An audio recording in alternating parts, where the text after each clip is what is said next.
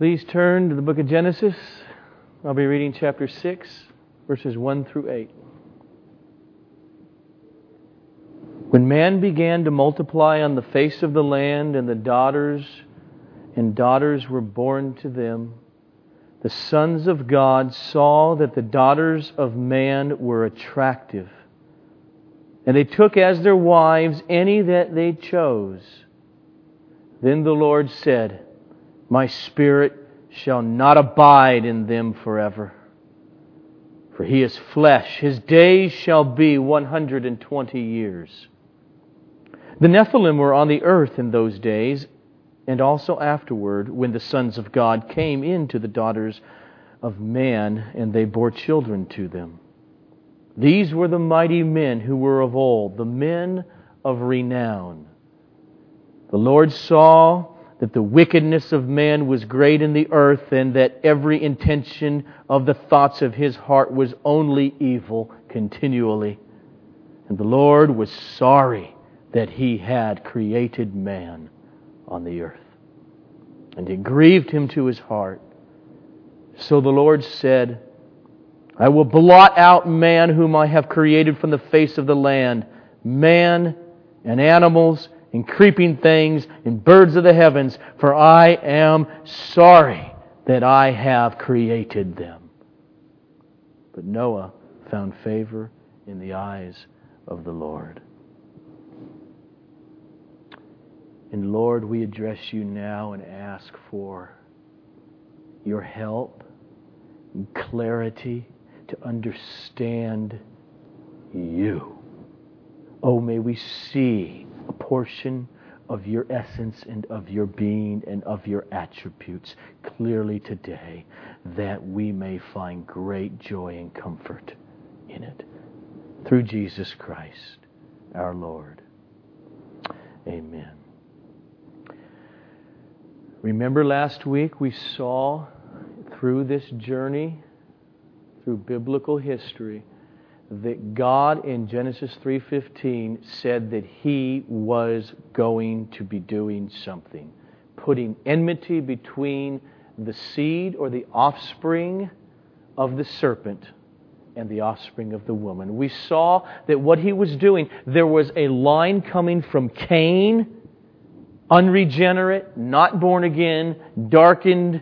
Sin is continually fomenting and growing in him, in his children, and his children's children, as opposed to Abel, and then his replacement Seth. And we see Seth's line are these people who are worshiping God, who love God, they're calling on the name of God, because God caused Seth and his offspring to be born again. Now we come to chapter 6, and what we see that who knows how long of a time, but over time, the Cainite line started to overwhelm the godly line.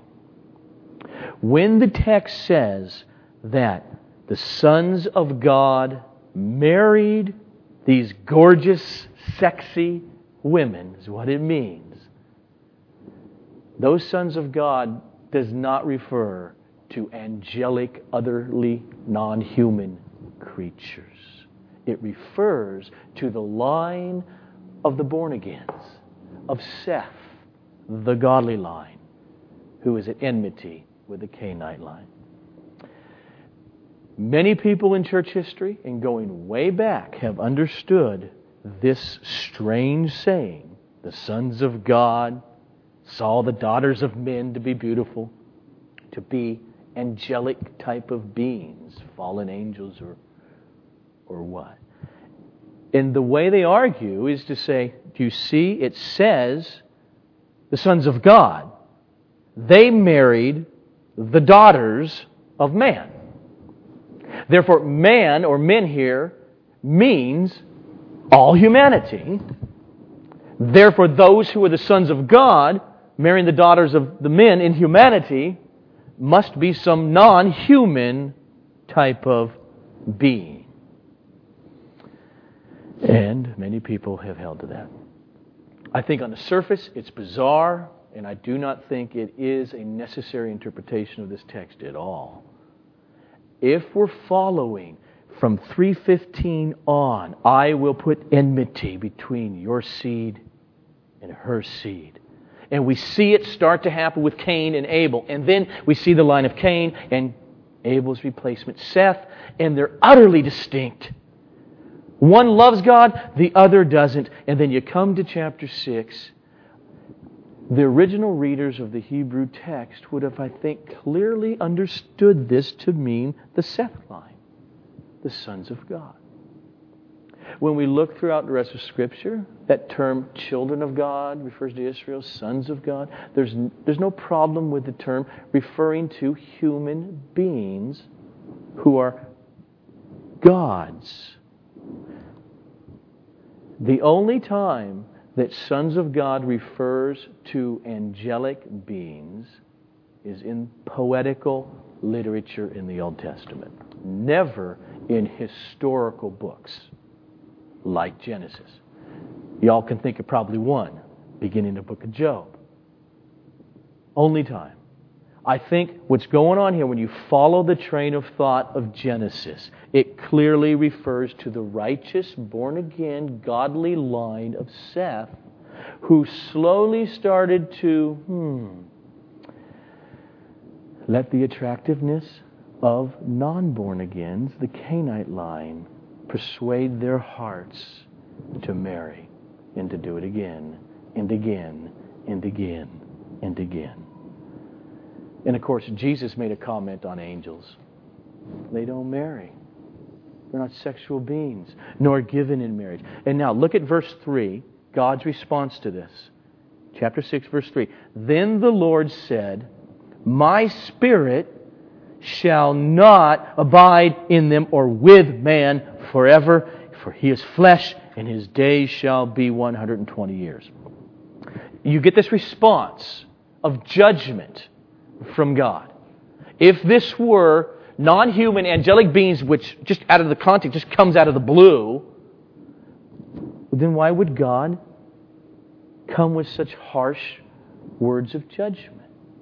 If angelic, non-human beings overtook these women and bore some type of other being through these women, why is God so angry at man? It makes sense only if the sons of God refers to man. It refers to the line of Seth. The sinful. See, being born again never means you are sinless. We all know that, I hope, if we're born again. But slowly over time, in intermarrying, the naivete that maybe we can change the pretty Canaanite woman didn't work. And this interpretation makes sense of the flow of the beginning of Genesis. From chapter 3, verse 15, I will put enmity, all the way up to Noah. This is what brings coherency. That explains what happened then, Joe. Last week we saw this godly line. Okay, we saw the Canaanite serpent satanic line. Now we come to Noah and the whole earth is filled with evil. What happened? That explains it.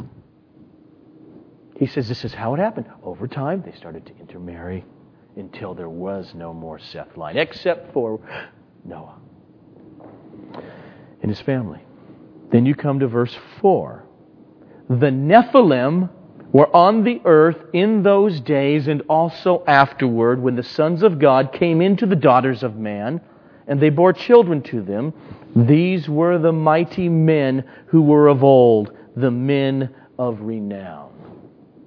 That word Nephilim, its Hebrew root means to fall or to fall upon, which I think what's going on here. There were Nephilim in those days and before and afterward who fell upon people, who plundered righteous people, innocent peoples, took their stuff, slaughtered them. We started to see this last week in the Canaanite line with Lamech. You heard sevenfold revenge on Cain, 77-fold on me. This violence is there in the text last week, and now it grows and grows and grows. These Nephilim who fall upon. And I think the text, the way it's structured here, implies that the children born of the sons of God going into the daughters of the Canaanite line are becoming like their mother, not their fathers. Like their mother's dad and not like the grandpa on the other side. To the place, that's where it says, in those days and after this sons of God, Seth line intermarries with the Canaanite line. The Nephilim, the violent, vicious people. So now let me just say what I said by rereading this and paraphrase what I think is going on here. Here's my paraphrase of this text. The Nephilim, that is the violent Canaanite types, were on the earth when the Sethite men began to marry and to mix with the serpent line. And thus, afterward, there were many more of these violent types as a result of their mixed marriages. These offspring were the mighty men of old, violent Canaanites, men of renown. And that helps us understand clearly what comes next. Look at verse 11 to 12. Now the earth was corrupt in God's sight, and the earth was filled with violence. And God saw the earth, and behold, it was corrupt. For all flesh had corrupted their way on the earth. How? He just told us how it happened. And how. And then God, faithful God, who has promised to put enmity between a godly, regenerate line and a Canaanite line, steps in order to preserve that Sethite line through Noah. So read with me verses 5 through 8.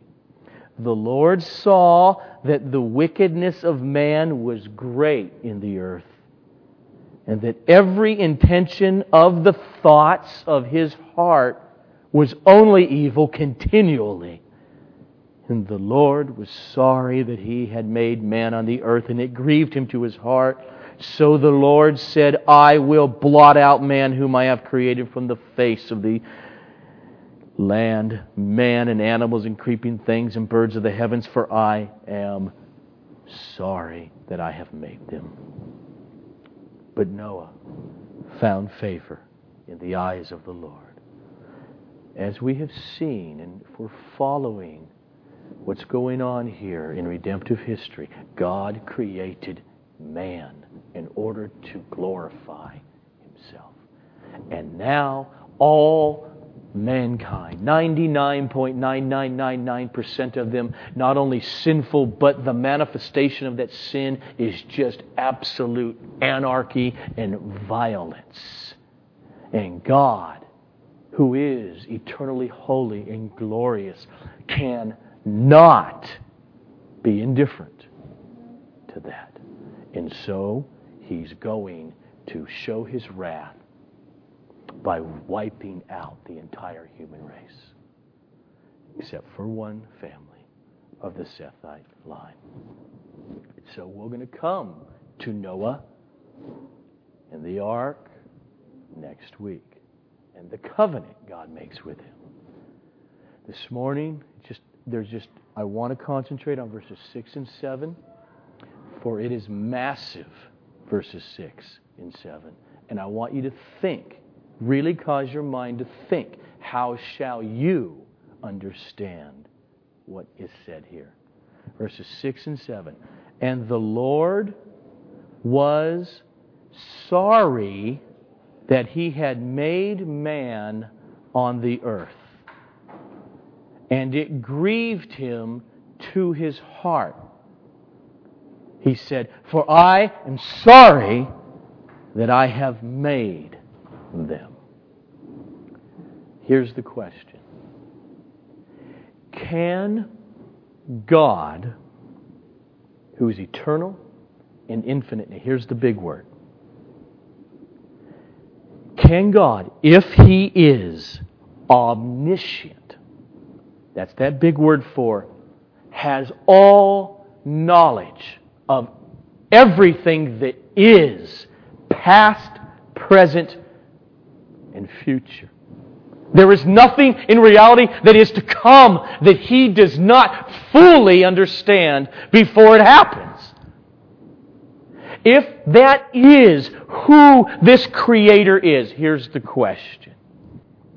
Is it possible for Him to be sorry for something that He chose to do?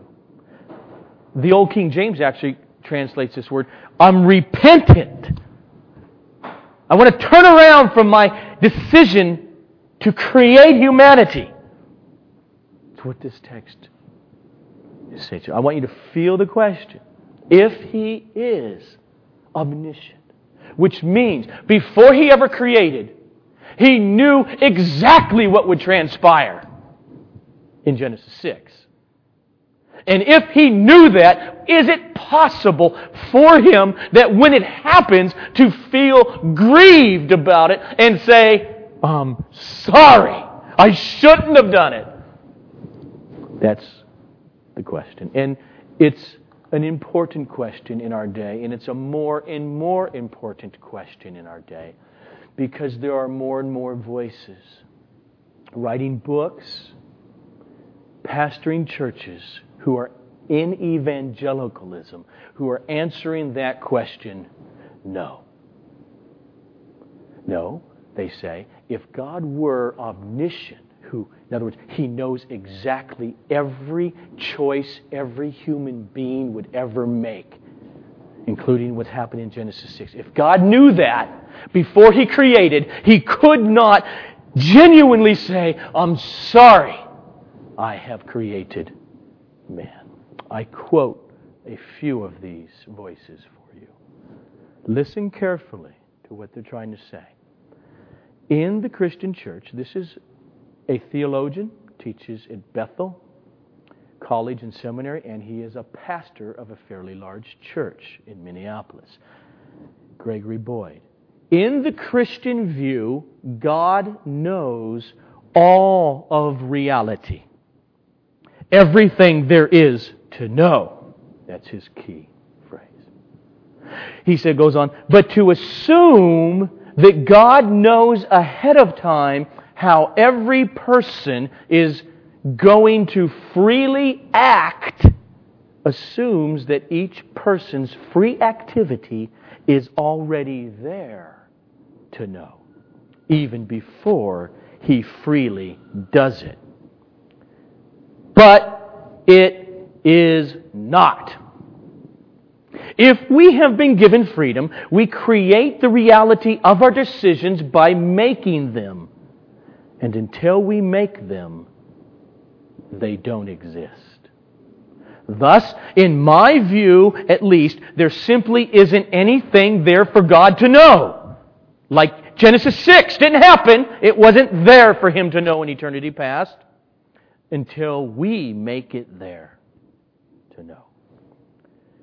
So God cannot foreknow the good and bad decisions of the people He creates until He creates these people and they, in turn, create their decisions. What He has just done there, He has totally attacked the historical, Christian, and larger Western view of the nature of God when it comes to His omniscience. Another voice, Richard Rice, says, all that God does not know is the content of future free decisions, and this is because decisions are not there to know until they occur. God does not know what you will choose on the menu when you're at a restaurant this week yet. He may guess pretty good because He is God, but He doesn't know absolutely. Because if He knew that absolutely as God, that would mean you could not do anything other than choose that, because He would have known that from eternity past what you would do. One more voice. Clark Pinnock, theologian, says, decisions not yet made do not exist anywhere to be known by God. God can predict a great deal of what we will choose to do, but not all of it, because some of it remains hidden in the mystery of human freedom. So, what these voices are saying is that God simply could not regret or feel sorry for doing something if He knew that when He did it, like creation, it would be something that He ended up regretting. They say He would not have done it. And therefore, God does things, chooses, creates, moves, acts, without knowing many of the future consequences of His action.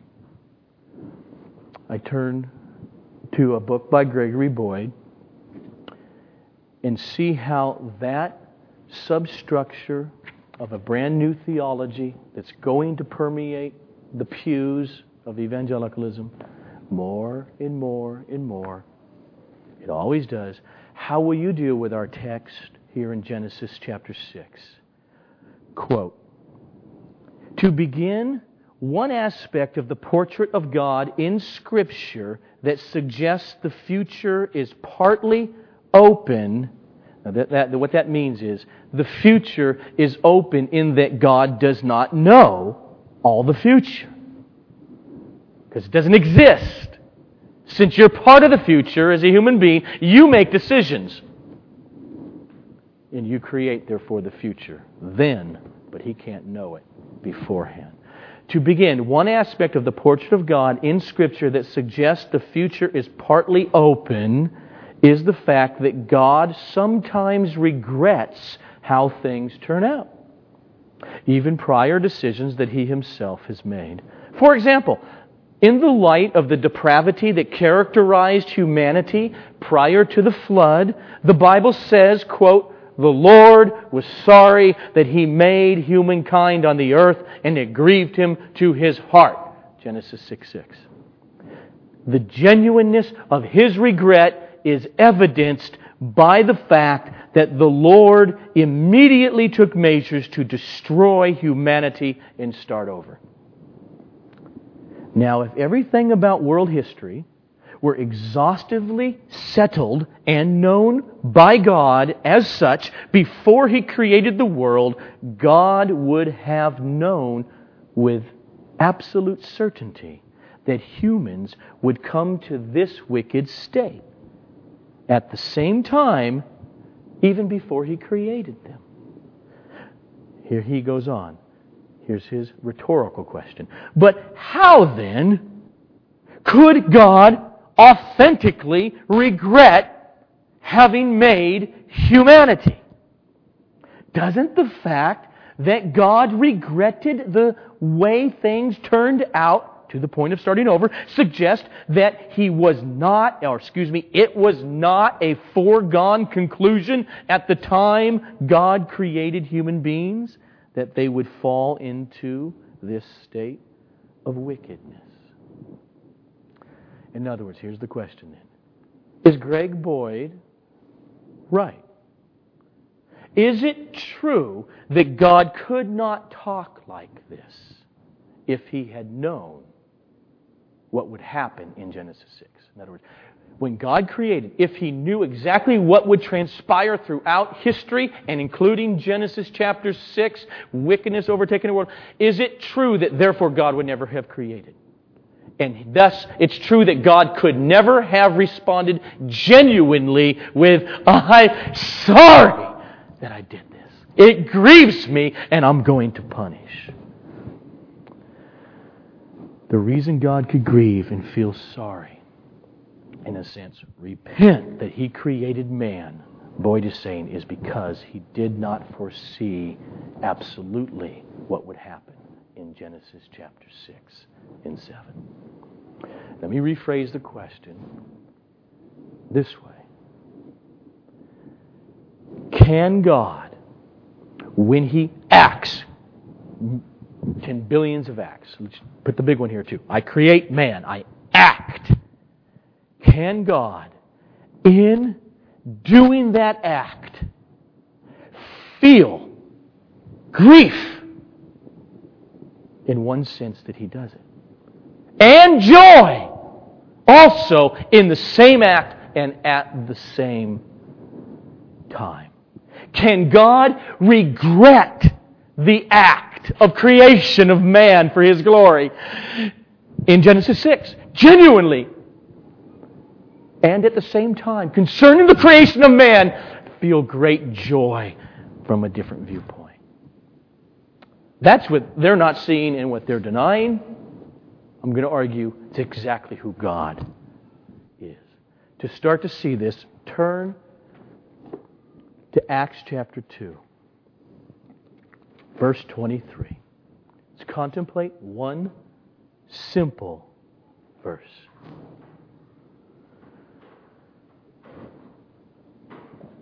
This Jesus, be with me here, Peter preaching, this Jesus was delivered up according to the definite plan and foreknowledge of God, you crucified and killed by the hands of sinful, lawless men. Now pay attention. God knew ahead of time that He was sending Jesus to be killed at the hands of sinful men. And yet, the killing of Jesus, I submit, was more evil. The killing of the eternal second person of the Trinity being incarnated, the sin done against Him at the hands of men was more evil than all the sin and evil and wickedness in the days of Noah. We should just think about it. Okay, if that be true, could we not assume that God, who it grieved me to the heart. I'm sorry I created them in Genesis 6 before Noah. Could we not assume that this same God, in one sense, at the death of the eternal begotten one, at the torture of the eternally begotten one in humanity, grieved at that? I say yes. God, in the sin of the Sanhedrin, in the sin of Pilate and Herod, grieved, felt true, genuine hatred and of the sin that was being done to Jesus. Yet, this text in Acts chapter 2, verse 23, explicitly says God not only knew in His omniscience before creation and before the incarnation exactly what would happen, He planned it. It is these two views and complexity of God that I have experienced in my Christian life in dealing with other Christian people, that some can never get past. If we're to say, God purposed sovereignly from eternity past, planned the torture of His Son. Some people seem to hear me say this. God sat back while Jesus is being tortured and just laughed because He enjoyed the torture in and of itself. And their ears close off. They just close off. Of course, I put it that way because, no, they don't do that. Well, yes, here's the problem. We do it when we think about this same sovereign God in the pain and the evil done against us by others in our life. They hear you say, God's sovereign. You mean He willed to take my parents away from me when I was a child? I can't love a God like that. You're telling me in that evil of child molestation, God was sovereign? I can't hear it.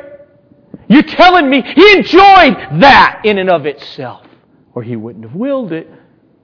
No, I'm not saying that. Any more than I'm saying that God enjoyed the torture of His eternal Son.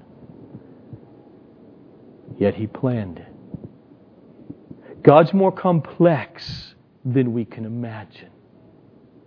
God can grieve at the death of Jesus when He views it narrowly as an end in itself. What's happening is sin.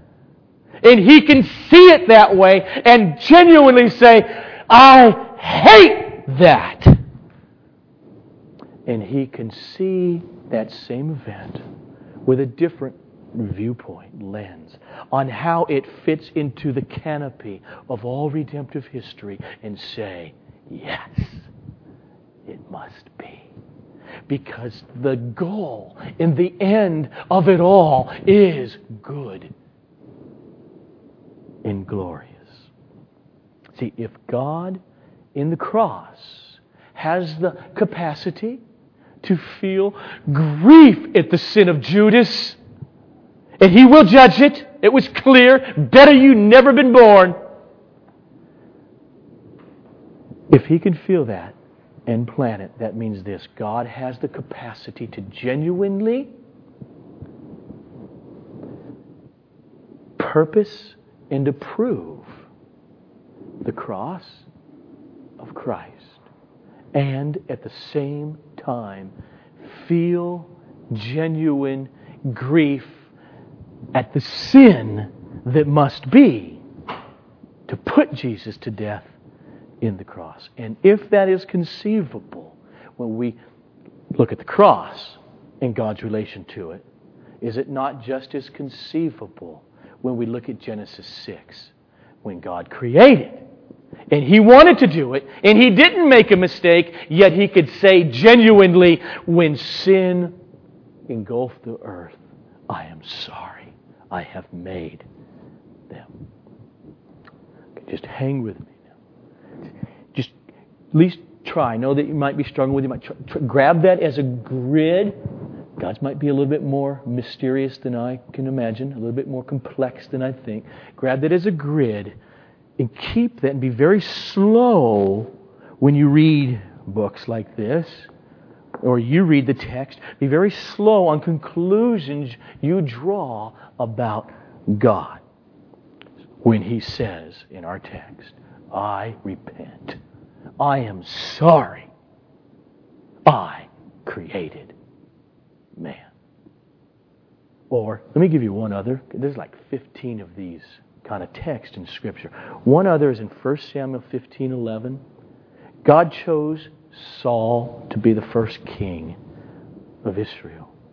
And then Saul became evil and more evil and more evil. And God says, I regret that I have made Saul king. For he has turned back from following me and has not performed my commandments. Why did he regret? Did he regret because he did not know for sure what Saul would do? It's not the conclusion that we should draw from it. Pause. Be slow. Let me throw out two more texts to you. Numbers 23:19. God is not a man that he should lie. Nor is he the Son of Man that he should change his mind. Now we should be a little bit more perplexed. Here you said you made Saul king and now you regret it. Well, what do we do with the text that God is not like a human being, that he would change his mind? Or 1 Samuel chapter 15, verse 29. And also the glory of Israel, this is God, God will not lie, nor will He have regret, because He is not a man that He should have regret. That text is in the same context and the same story where He said, I regret that I made Saul king. Are we to think that God and the human author of 1 Samuel is confused?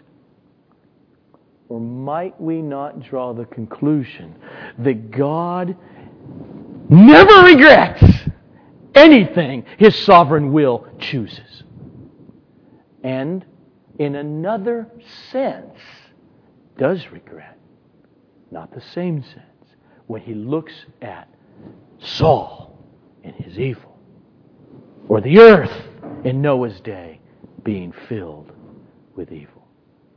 He can regret in one sense, which in another sense he cannot ever regret any decision he ever makes. The assertion in these texts that God says, I am not a man that I regret.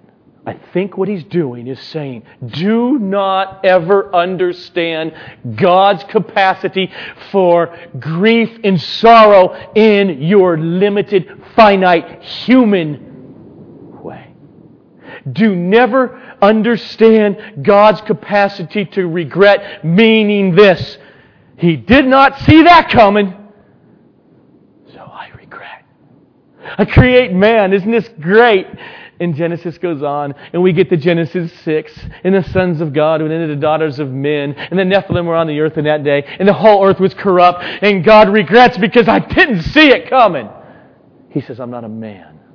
I don't regret in that way. God knows fully and completely all future human choices and everything that will transpire throughout eternity future. He has never not known it fully in all of His eternal existence. We should rather say that God's capacity to feel sorry, like our text says, sorry that He created, is God's eternal plan before creation. That when He purposes creation and knows in His omniscience fully every thought you'll think, everything that will transpire in the fall of Adam and Eve, everything that would transpire in Genesis 6, everything that Pilate would do, He knows completely and fully. At the same time of that ordaining that things be, He has ordained His response in the particulars to that, so that when the earth gets filled with evil, He can genuinely say and mean, I regret communicating, here's my holy response to sin, which was also foreordained before the foundation of the world.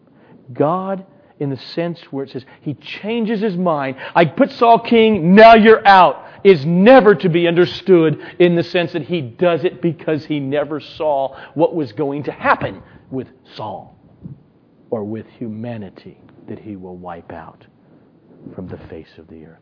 It is because He has purposed to have appropriate, fitting responses to each given situation that unfolds in redemptive history. So that when earth is filled with violence and evil, He could say, and ought to say, and has preordained Himself to say, I grieve. and I'm sorry, and thus I'm going to wipe them all out. And it doesn't mean because I never saw it coming. He saw it coming from eternity, and He also saw His response to it, not only when it happened, but in eternity past, before He created. Let me just give some conclusions, and then I'm going to do a little application. And we'll close. I know this is deeply theological this morning. But here's what I've been saying. Here's the conclusion. God fully knew from eternity past what would unfold in our text, in the mixing of the Sethite line, the godly line, and the satanic line, Cain's line. He fully knew before He ever created exactly what would transpire in the evil that would fill the earth. Just as much as He fully knew in Acts 2:23, and that He planned it, that Jesus would be crucified at the hands of sinful men. Therefore, God's choosing to perform acts like the incarnation of Christ, like the creation of humanity, that by definition He knew would give rise to the sinful state that leads up to Noah. He knew it in eternity past. When He chose to do it, He chose it with a full awareness of all that would transpire and His future responses to such acts in redemptive history, like wrath, regret, grace, mercy, etc.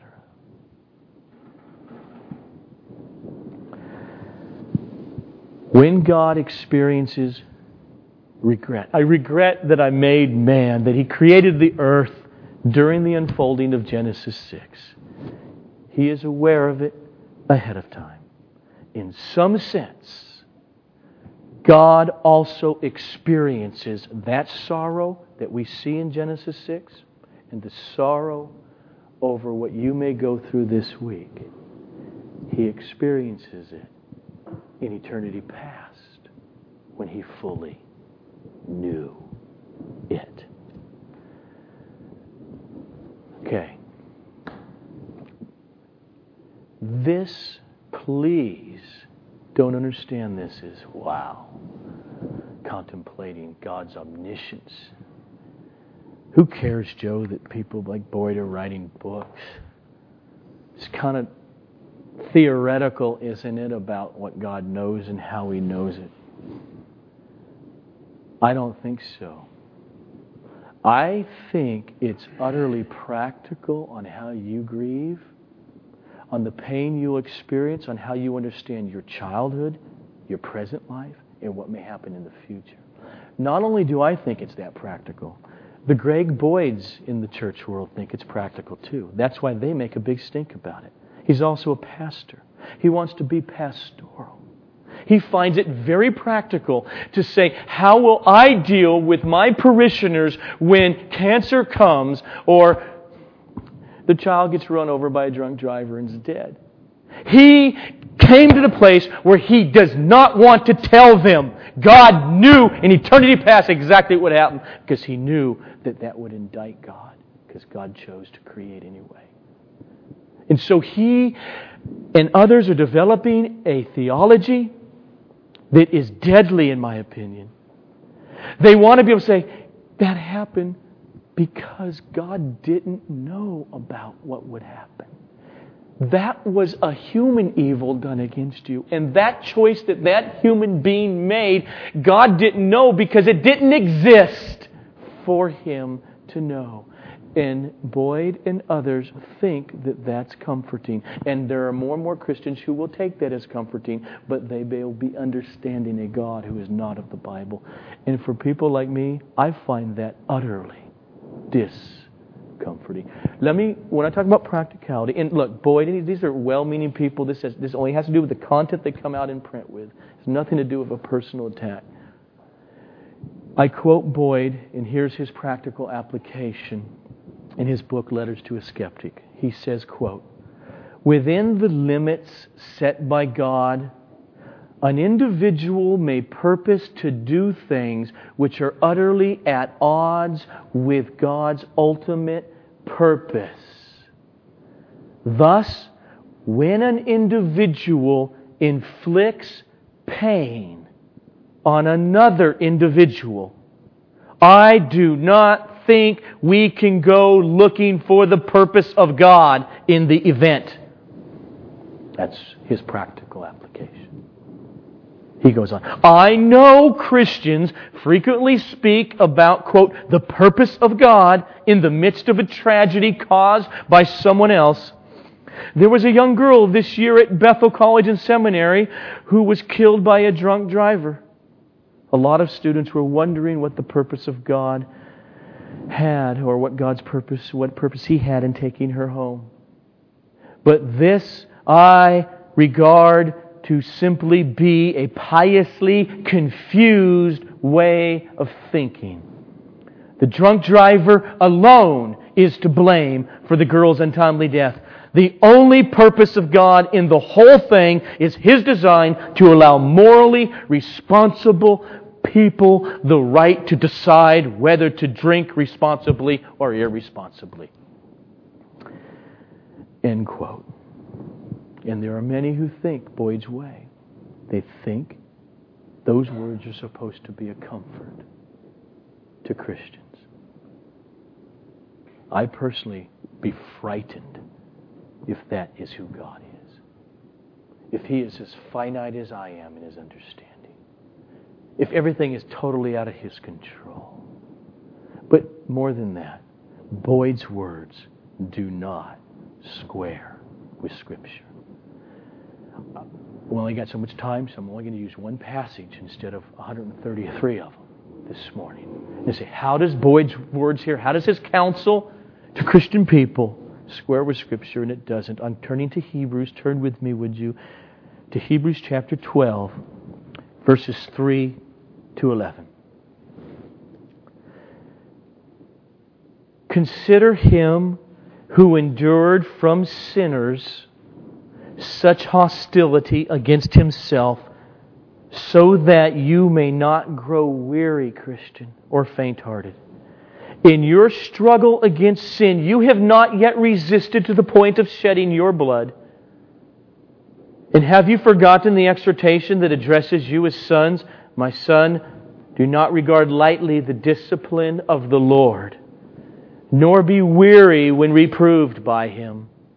For the Lord disciplines the one He loves and chastises every son whom He receives. End quote. It is for discipline, Christian, that you have to endure. God is treating you as sons. For what son is there whom the Father does not discipline? If you are left without discipline, in which all have participated, then you are illegitimate children and not sons. Besides this, we have had earthly fathers who disciplined us, and we respected them. Shall we not much more be subject to the Father of spirits and live? For they disciplined us for a short time as seemed best to them, but God disciplines us for our good, that we may share His holiness. For the moment, all discipline seems painful rather than pleasant. But later, it yields the peaceful fruit of righteousness to those who have been trained by it. In this text, I think the Hebrew writer is clear. He's referring to the persecution that these Christians are experiencing at the hands of other people as they follow the example and the endurance of their Lord Jesus, who also suffered at the hands of sinful people. And he calls that experience and that endurance a loving Father's purpose for your life. See, in this text, it seems clear, to use Boyd's word that I just quoted, human beings are inflicting pain on other human beings. Boyd's counsel is to say, when that happens, do not look for God's purpose in it. He has none. But when you look at this text, the Hebrew writer seems to be crystal clear that God has purpose even in it. As a loving Father. And it will bear fruit that is unimaginable, even though now it's unpleasant. So let's just briefly consider exegetically this text. First, look at verse 3 again. Here's the example. Jesus. He says, consider Jesus, who endured from sinners such hostility against Himself. Got to feel that. Sinful people chose to do things to Him. And then, quote, so that you may not grow faint-hearted. It's for us believers. And then immediately after verse 4, the writer tells us, quote, in your struggle against sin, you have not yet resisted to the point of shedding your blood. In other words, these Christians, here's the context, are experiencing hostility by sinners against them. No one's being martyred yet here. These Jewish Christians are not dying and shedding their blood yet. It hadn't gotten to that point like it did for Jesus. Now, he goes on in verses 5 to 7, and the writer of the book of Hebrews interprets this experience of the Christians who are experiencing hostility by sinners against Him. He interprets it in verses 5 to 7. I quote, and have you forgotten the exhortation that addresses you as sons? My son, do not regard lightly the discipline of the Lord, nor be weary when reproved by Him. For the Lord disciplines the one He loves, and chastises every son whom He receives. It is for discipline that you have to endure. God is treating you as sons. He says this experience that is painful at the hands of sinful people is the discipline of a loving Father. The word endure there in verse 7 is supposed to connect us back to verse 3 with Jesus. The experience of Jesus when He says He endured hostility by sinners.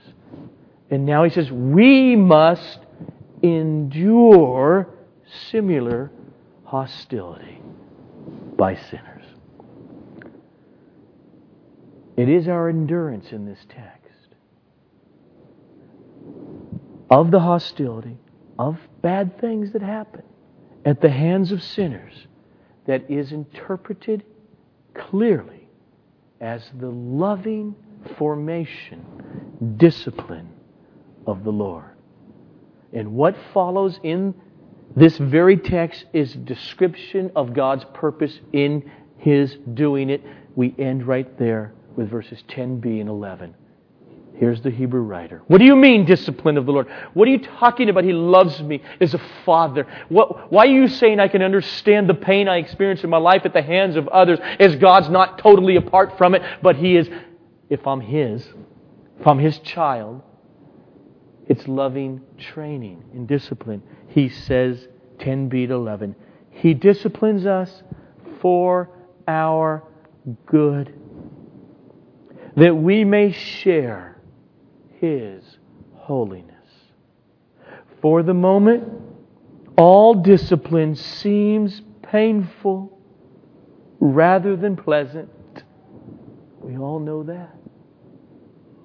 But later, It yields the peaceful fruit of righteousness to those who have been trained by it. That's the best pastoral counsel I know to give. I don't want to tell people something about God that won't square with Scripture.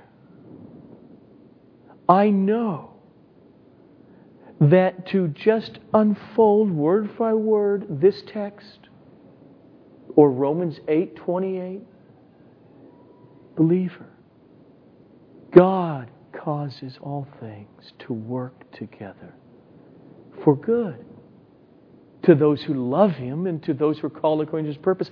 I know the responses, the horribly negative responses that can come from even us Christians when you're biblically that clear. The answer is not what these, here's the term for them, open theologians. Open theology is the term for this heretical view of God, that God does not know future human choices because they don't exist in order to know.